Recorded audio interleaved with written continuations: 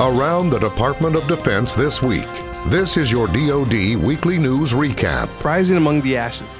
I'm Marine Corporal Marcus Alvarado, and this is your DoD News Weekly Recap. President Donald Trump spoke at the Pentagon during a ceremony marking the 18th anniversary of the 9/11 terrorist attacks, remembering those who lost their lives that day. Today, our nation honors and mourns the nearly 3,000 lives that were stolen from us on September 11, 2001. On these grounds, 184 people were murdered when al-Qaeda terrorists overtook American Airlines Flight 77 and crashed it into the Pentagon. The president also praised those who went beyond the call of duty. Here on the western side of the Pentagon, we saw brave men and women rush into the fire and race into the scorching flames to rescue their colleagues.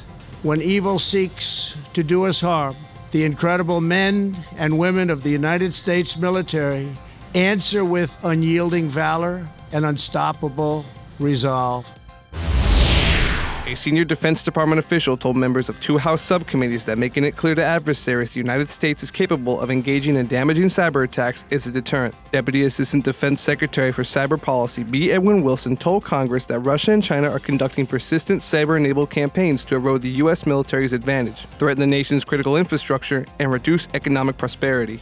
Wilson said the department has adopted a proactive posture to compete with and counter determined and rapidly maturing cyber adversaries to prevent or mitigate significant threats before they reach U.S. soil. That is the core of the DoD's cyber strategy. Nearly 30 ships and 120 aircraft are returning to Norfolk, Virginia, following the Coast Guard's assessment that the port is safe following Hurricane Dorian. The aircraft carrier USS Dwight D. Eisenhower will be the first ship to return to Naval Station Norfolk. Ships from the base were sent to sea last week to avoid the effects of the hurricane. Piers and airfields were thoroughly inspected before the decision to reopen the port was made.